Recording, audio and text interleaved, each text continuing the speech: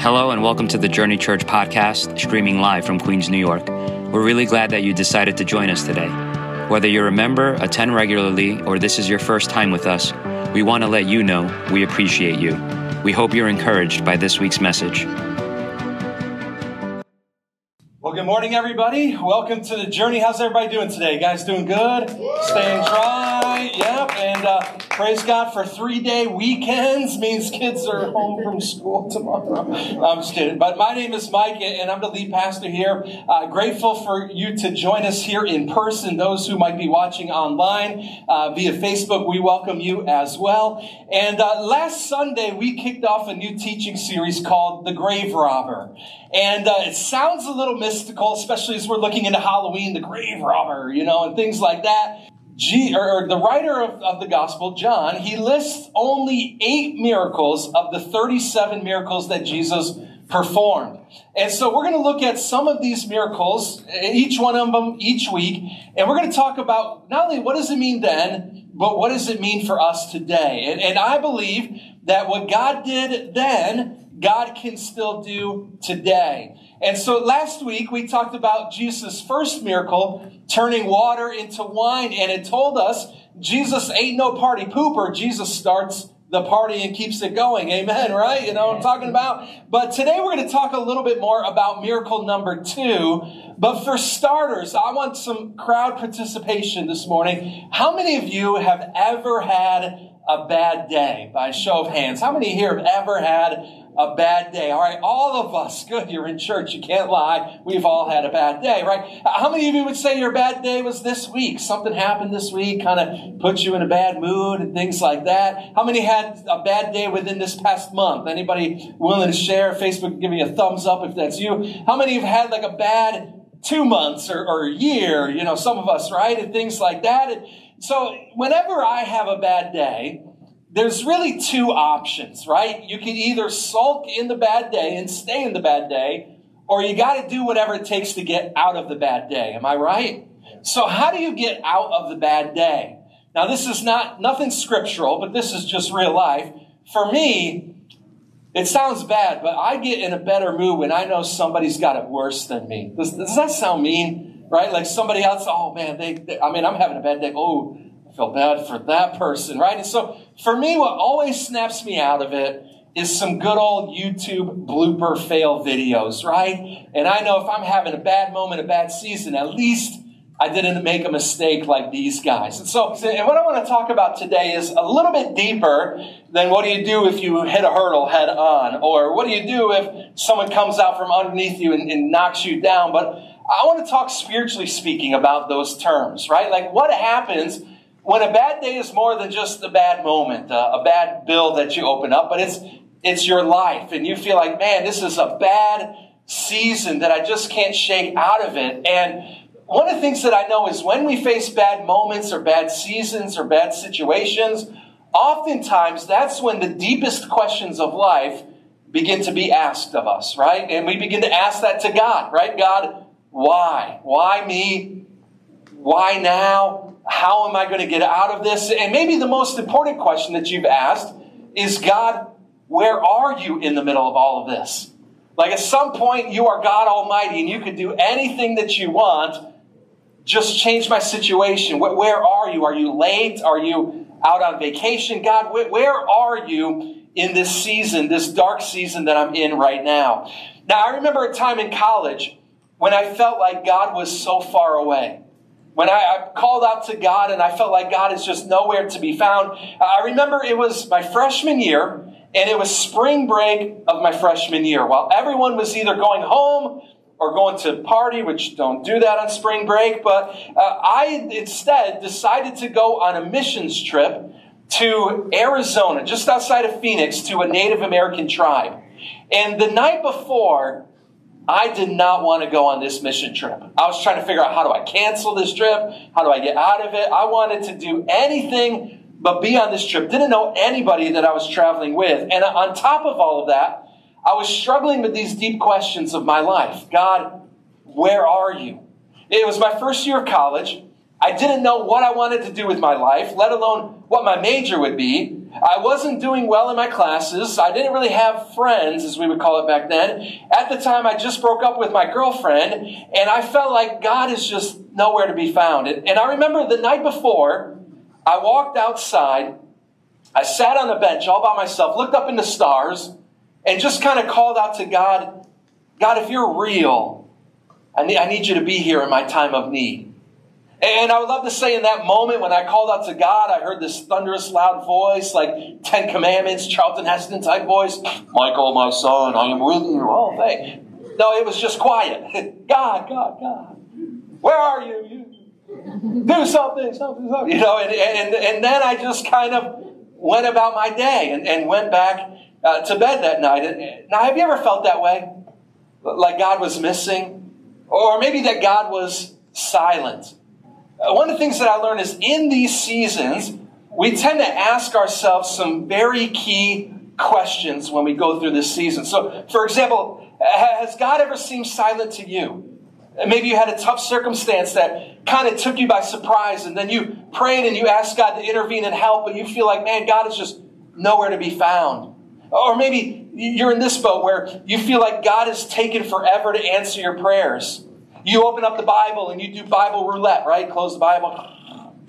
This verse is for me. And it's like, judgment will come. No, give me a better verse, you know? And have you ever had those moments when you read the Bible and you feel like, man, there's just nothing for me here. It just feels stale. Have you ever had moments when you pray and you feel like you're praying to the sky, or you feel like God is out on a vacation? Or maybe you felt like this. Have you ever wondered, why does God answer someone else's prayers but not my prayers? Right? Why does it seem like God answers somebody else's prayer, but not yours? Maybe for you, you've been praying desperately for God to do something, and you're like, God, I need you to move. I need a miracle. I need you to just do something in this situation. And then you go to your growth group, and you hang out with Christian friends, and they say, you know what? God is so good. I prayed for a parking spot on Austin Street, and I got it. God is good. And you're like, God, if you answer the prayer for a parking spot, can you help a brother out and answer my big prayer? Or maybe you've been in this boat where you've wondered if God's silenced has even caused you to doubt, is there really a God? I mean, if there was a God, why is he quiet? And if God really did love me, then why isn't God responding in my moment, in my season? You know, it's really hard to feel and experience the love of Jesus when we're facing those periods of silence. And I'm guessing some of you in this room, you're experiencing this right now. And I want you to know that if you are asking these questions, God, where are you? God, maybe you're not even real. God, why do you answer someone else's prayers but not mine? I want you to know that you're not alone. Not only do others here in the room ask those questions from time to time, but even some of the heroes of our faith that we read about in the Bible actually dealt with these topics of doubt and wondering, where is God? And so, just off the bat, I want you to understand this. Never confuse God's silence with God's absence. Just because God is silent doesn't mean God isn't there. Just because God hasn't responded quite yet doesn't mean God loves you any less than he says in his word. And in these moments that we feel like God is so far away, I want you to remember the truth that Jesus is close. He is here right now, and he is here with you. In fact, we see this evidence in the miracle that we see in John chapter 4. This is Jesus' second miracle, and it's not only a reminder that Jesus is close, but it also gives us a roadmap on what to do when we feel like God is distant. So let's go ahead and let's look at John chapter 4 today, and we're going to look at this second miracle that Jesus performed. It's up here on the screen, but here's how it starts. It says, as he, meaning Jesus, traveled through Galilee, he came to Cana, where he had turned the water into wine. There was a government official in nearby Capernaum whose son was very sick. When he heard that Jesus had come from Judea to Galilee, he went and he begged Jesus to come to Capernaum to heal his son who was about to die. Now, I remember when we first had our son Blake 10 years ago. And I remember we had to take him to all those appointments, right? How big is his head? How big is his body compared to everyone else? He's in the 98th percentile. Should I be proud he's got a big head or not? I don't know, right? And so we were going through all these things. And I remember when Blake got his first shots. No big deal, right? Give him the first shots, put him to bed. And then I remember when we woke up at 2 in the morning and our newborn had his first fever. Oh my goodness, we were panicking. I mean, it was like, man, where's the doctor's number? We're going to call him at 2 in the morning because he said, if Blake has got a fever, we got to call and let him know what to do. So we called the doctor and he said, just give him an aspirin and he will be fine. And so far, Blake is still alive today, praise God. But one of the things that we realize, for those of us who have kids, anytime our kid is sick, we would move heaven and earth to give them the help that they need. But here, we read that this kid is not just sick, he's very ill. And even it says right there that he is about to die. So this isn't just like a little fever, give him a little aspirin, he's going to be okay. This is like the final moments that a father might have with his son. And so he goes to Jesus and asks him for healing. And one of the things that's most interesting is look at Jesus' response. All right, so last week, remember, Jesus' mother came to him, Mary, and said, can you help this wedding ceremony? And Jesus answered, dear woman, my time has not come, to his own mom. Look at Jesus' interesting response here as well. He says, Jesus asked, will you never believe in me unless you see miraculous signs and wonders? The official pleaded, Lord, please come now before my little boy dies. Then Jesus told him, go back home, your son will live. Now, Jesus' first response here almost kind of makes us feel like he's having a bad day, right? I mean, the guy just wants his kid to be healed, and immediately Jesus is like, no, let's talk about believing in me. I mean, and not only that, but Jesus doesn't even agree to go on the journey with the Father. He just says, go, and the son will be healed. Now, I wonder if we read a little bit deeper, we could see a little bit more here. And my thought is that Jesus isn't just having a bad day, or he's not annoyed or agitated at this official, but I honestly think Jesus is trying to test this guy's faith. If you think about it, it's one thing for Jesus to travel with his son, or with the Father, and then heal the son. It's another thing for Jesus to say, go and he'll be healed, and for the Father to trust that he's going to be healed. But look at where the story continues. In our notes it says, and the man believed what Jesus said and started home. While the man was on his way, some of his servants met him with the news that his son was alive and well. He asked them, when had the boy begun to get better? And they replied, yesterday afternoon at 1 o'clock, his fever suddenly disappeared. Then the father realized that was the very same time that Jesus had told him, your son will live. Now look at this last part here. It says this, and he and his entire household, they believed in Jesus. This was the second miraculous sign that Jesus did in Galilee after coming from Judea. Now, what does this mean for us? Well, Jesus' first miracle was basically molecular, right? Turning water into wine. But Jesus' second miracle is not only geographical, but it's also physiological, right? Jesus relieves the temperature of a human without the aid of aspirin. But more than that, Jesus turns down the temperature literally 20 miles away. Now, if we were to look back at this passage and we were to say, what is the one truth? Like if we didn't know anything about Jesus, but we only had this little passage that we just read, what does it tell us about him? Well, I think what it tells us about Jesus is that when you feel like God is distant, when you feel like God is nowhere to be found, you can be assured that Jesus is close. That he is with you in this very moment. He's in the midst of your pain. He's in the midst of your hurting. He's in the midst of your fear. Jesus is absolutely right there with you. But in this miracle, I believe that Jesus moves the royal official down some steps or takes some action steps here that I think are the same that we can take when we feel like God is distant. So whenever you go through these seasons and you wonder, where is God? I want to encourage you to take these 3 steps. All right, number 1, the first thing you've got to do is you've got to call out for God's help. You've got to call out for God's help. Now, way back in 2003, I remember my good friend, his name was David Bender, he worked for a movie theater back then. And we were like college buddies in 2003. And so when you're a college guy back then, like every dollar you get's got to go toward laundry. Like you barely get money, or ramen noodles, right?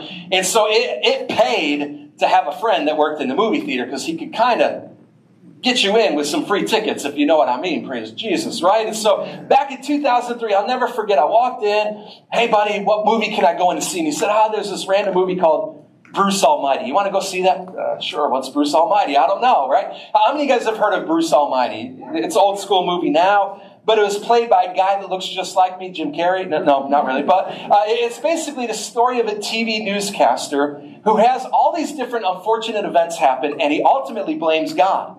And one day, his beeper, all right, so you see how old I am, 2003, his beeper was literally flashing a number that God could be reached at. And not only this, but that phone number was an actual working number. The phone number, in case you want to write it down for fun, it's 240-776-2323. 240-776-2323. Now, at the time, the movie was shot in Western New York, in Buffalo, New York. That was not a real working number. But across America, that number was an actual phone number. And so people would actually call in and they would try to talk with God. So, for example, a woman in Pinellas Park, Florida, she complained that she was getting 20 phone calls an hour for people trying to talk to God because she had that phone number. In Sanford, North Carolina, that phone number actually belonged to a church whose minister was actually, the name was Bruce. But Bruce did not think that was funny, right?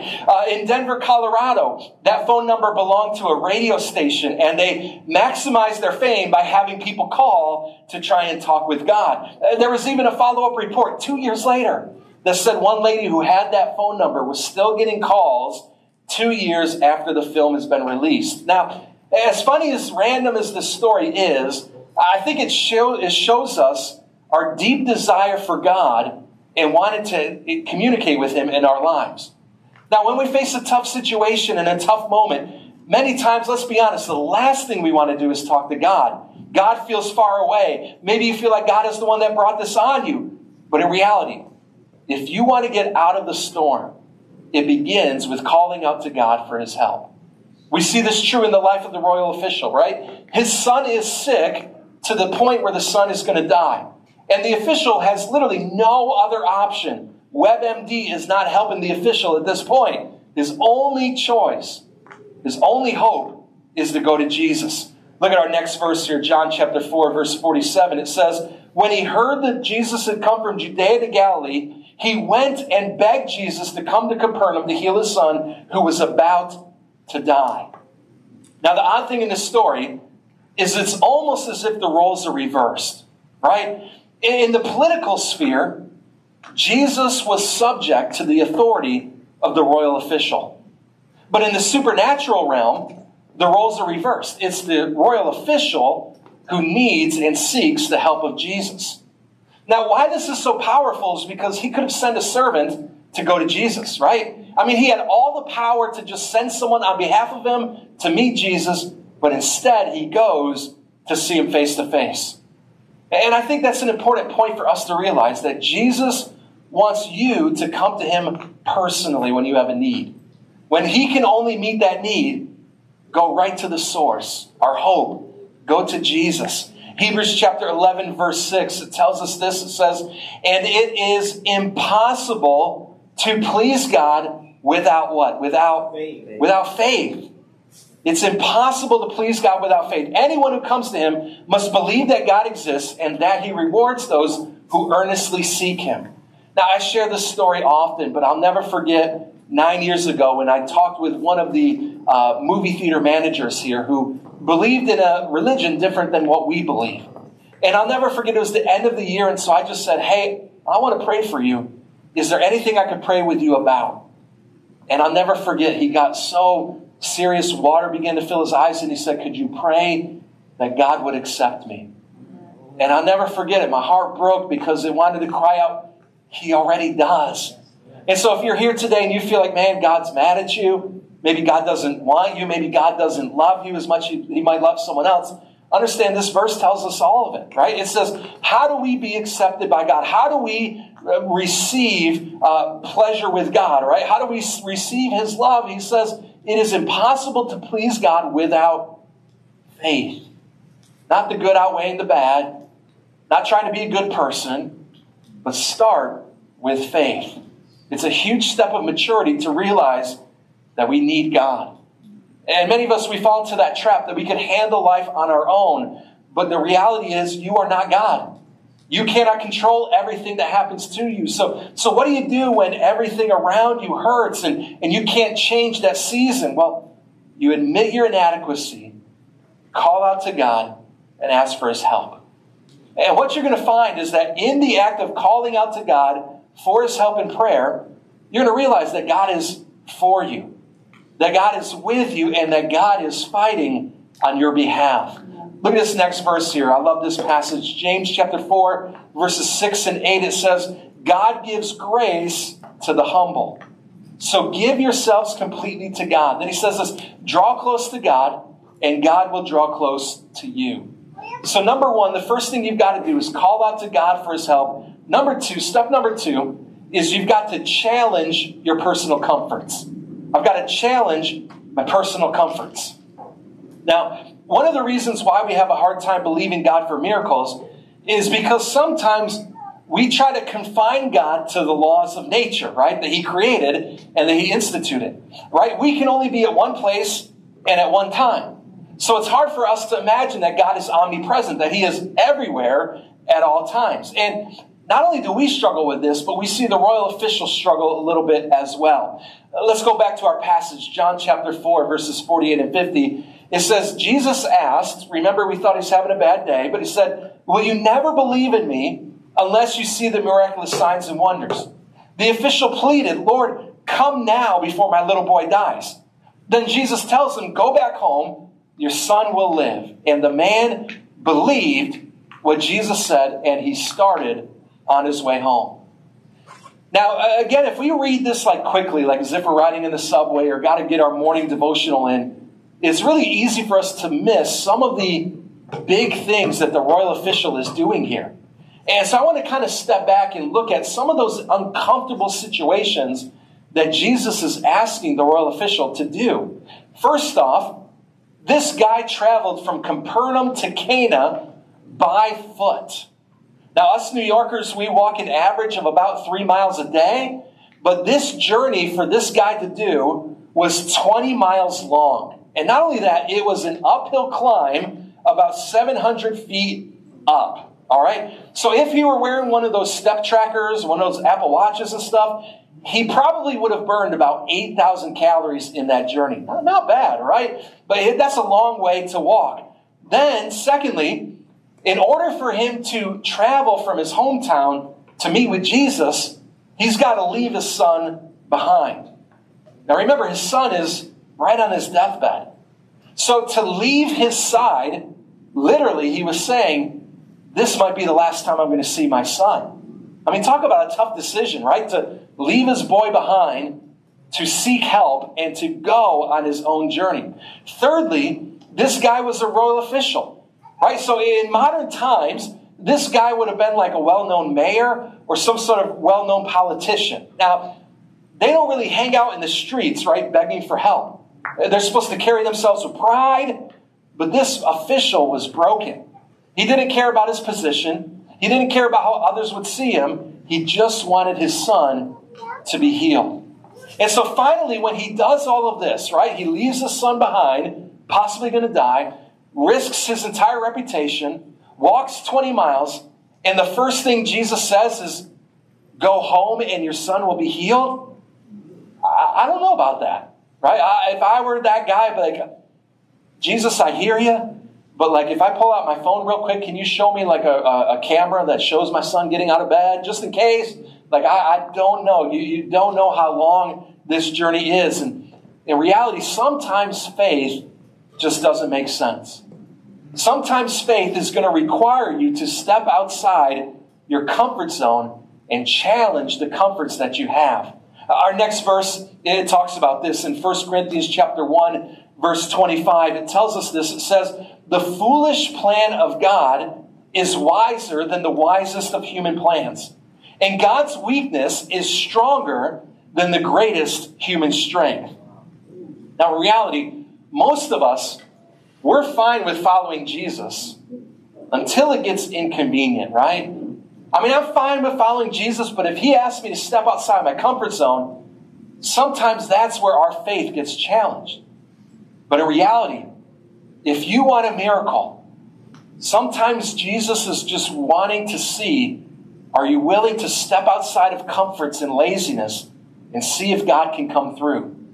So let me just ask, what is that comfort zone that God is pushing in you right now? What is that one area that's just your little box? It's all cute. It's all good. Life is good when it's here. But anytime I go outside the box, oh Lord, what's happening? But what is that one area that God is challenging you to step outside your comfort zone in?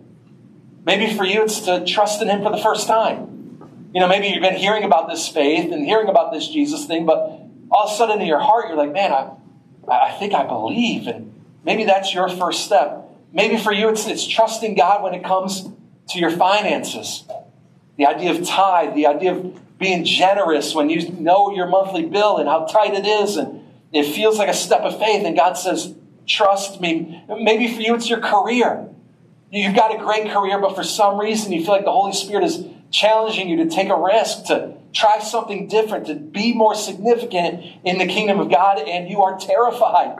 But God says, trust me. Maybe for you, it's an area of sin that you haven't yet been able to surrender, and God is challenging you to take that step of faith. What is that for you? Because the greatest barrier that keeps us from experiencing God's best in our lives is fear. Fear that maybe God won't come through. Fear that maybe God is going to ask me to do something I don't want to do. Fear of the unknown. But the reality is, you can have faith or you can have fear. But you can't have both. And if you want God to do something incredible in your life, you're going to have to take your hands off. And as our girl Carrie Underwood says, we got to let Jesus take the wheel, right? So let me look at another verse here. 1 Corinthians chapter 16, a great passage. It just says this, be on your guard, stand firm in the faith, be courageous, and be strong. Be on guard, stand firm in the faith, be courageous, and be strong. Let's look at number 3 in our notes. Number 3 is then we've got to center our life around God's promise. It's one thing to call out for him and help. It's another thing to be challenged outside of our personal comforts. But the whole point is to center our life around the promise of God. I want you for a moment just to think back. When was one of the first miracles that you experienced in your own life? A miracle where you look back and you could say, only God. Like, I know for a fact that God did this for me. It has to be only him. I'll share with you one that I remember. I was in 5th grade. It was Easter of 1995. Now we're going back the millennium, all right? But I remember 1995, every time that we had school off for about a week, it was April break, we would always go to my grandparents' house and hang out with my grandparents for about a week.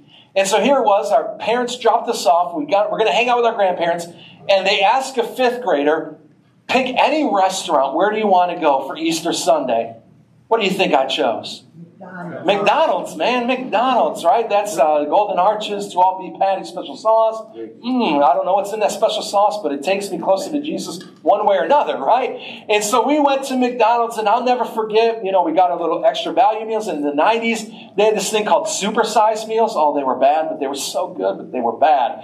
And I remember 5th grade getting my little supersized meal, sitting down, and I'm looking out the window. It's a beautiful, picturesque day. Sitting here, it's me, my brother, my grandparents right in front of me, and the window right behind us. And I remember looking out and seeing this car pulling into the parking spot right where we were sitting. And I remember in my mind as a 5th grader thinking, man, that would be crazy if this car went through the window. And I kid you not, that's exactly what it did. And the car went through the window, knocked out my grandmother where she broke her arm, and the car pinned my grandfather between a table, and he was there for 3 hours. No internal bleeding. He's fine. My grandmother had a broken arm. That was it. I was wearing a pink shirt back then. My mom dressed me up in it, not me. But I had a big red stain right here, and the paramedics were worried, is that blood? Because that's right by the heart. Oh, no, that's ketchup. That's ketchup, right? And, I remember that moment being in 5th grade. I mean, it was one of the craziest circumstances I've ever experienced. But I remember, no doubt, God preserved us. Not just me, not just my brother, but my grandparents as well, to walk away with no internal bleeding. And what I want you to realize is that miracles don't just meet a need, but they point us to our greatest need, which is our need for God in our lives. The need to not just trust Him for this moment, but the need to surrender our entire lives before Him. And we see this in the royal official as well. The moment that they experienced the miracle, what does it say? John 4, verse 53, it says, and he and his entire household believed in Jesus. There's going to come a point in your life when there's nothing more that you can do. The royal official was helpless. In that moment, my grandparents were helpless. But in these moments, the only thing you can do is take whatever season, whatever storm you're in, and just give it to God and leave it in His hands. But let's face it, when you need a miracle most, the last thing you need is another sermon. You don't need another message. What you need most is a word from God. And we're not going to get that word from God until we first get in His word. So that's why it's so important to be in the promises of God. Hebrews chapter 10, verse 23, it says this. It says, let us hold tightly without wavering to the hope that we affirm. Then I love this next part. It says, for God can be trusted to keep His promise. Now remember I shared earlier, freshman year, 2003, right before spring break, I'm sitting on a bench. God, where are you? God, what's happening? I don't want to go on this trip. And the next day, I decided to go on that trip anyway.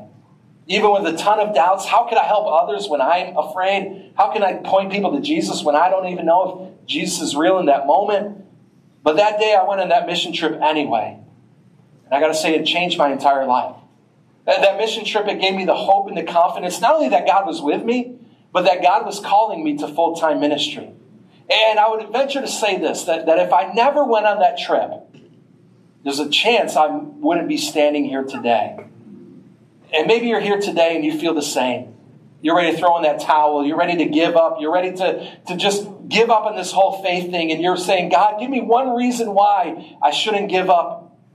The answer is clear. The reason why you shouldn't give up is because one day you're going to be face to face with the person who created you. And you're going to be face to face with the person who never gave up on you. The person who loved you so much that He was willing to endure all the pain and be hung up there on the cross, to be stretched out and say, I love you this much. And in those moments when you don't know where God is, I promise you, Jesus is close. He is there with you, and He's there right now. He has the best plans for you. And all He's asking is for you to put your faith and to believe and trust in Him. Look at our last verse here. Psalm 119, 151. I love this passage. It says, you are near, O Lord, and all your ways are reliable. God is here, and His ways can be trusted. Let's take a moment. Let's pray. God, we thank you so much for this time where we've been able to look to your word. And God, I pray that you would help us to continually be reminded that you are near. That no matter what we're experiencing, no matter what we're facing, that we can put our trust and we can put our hope in your promise today, God. For those that might be struggling and be unsure of just where you are or that you're going to come through, God, I pray that you let this message be the strength and be the hope that you are with us, that we can trust in you, that we can put our hope in you. And God, for those of us who maybe haven't yet believed, I pray you help us to put our faith and trust in you today.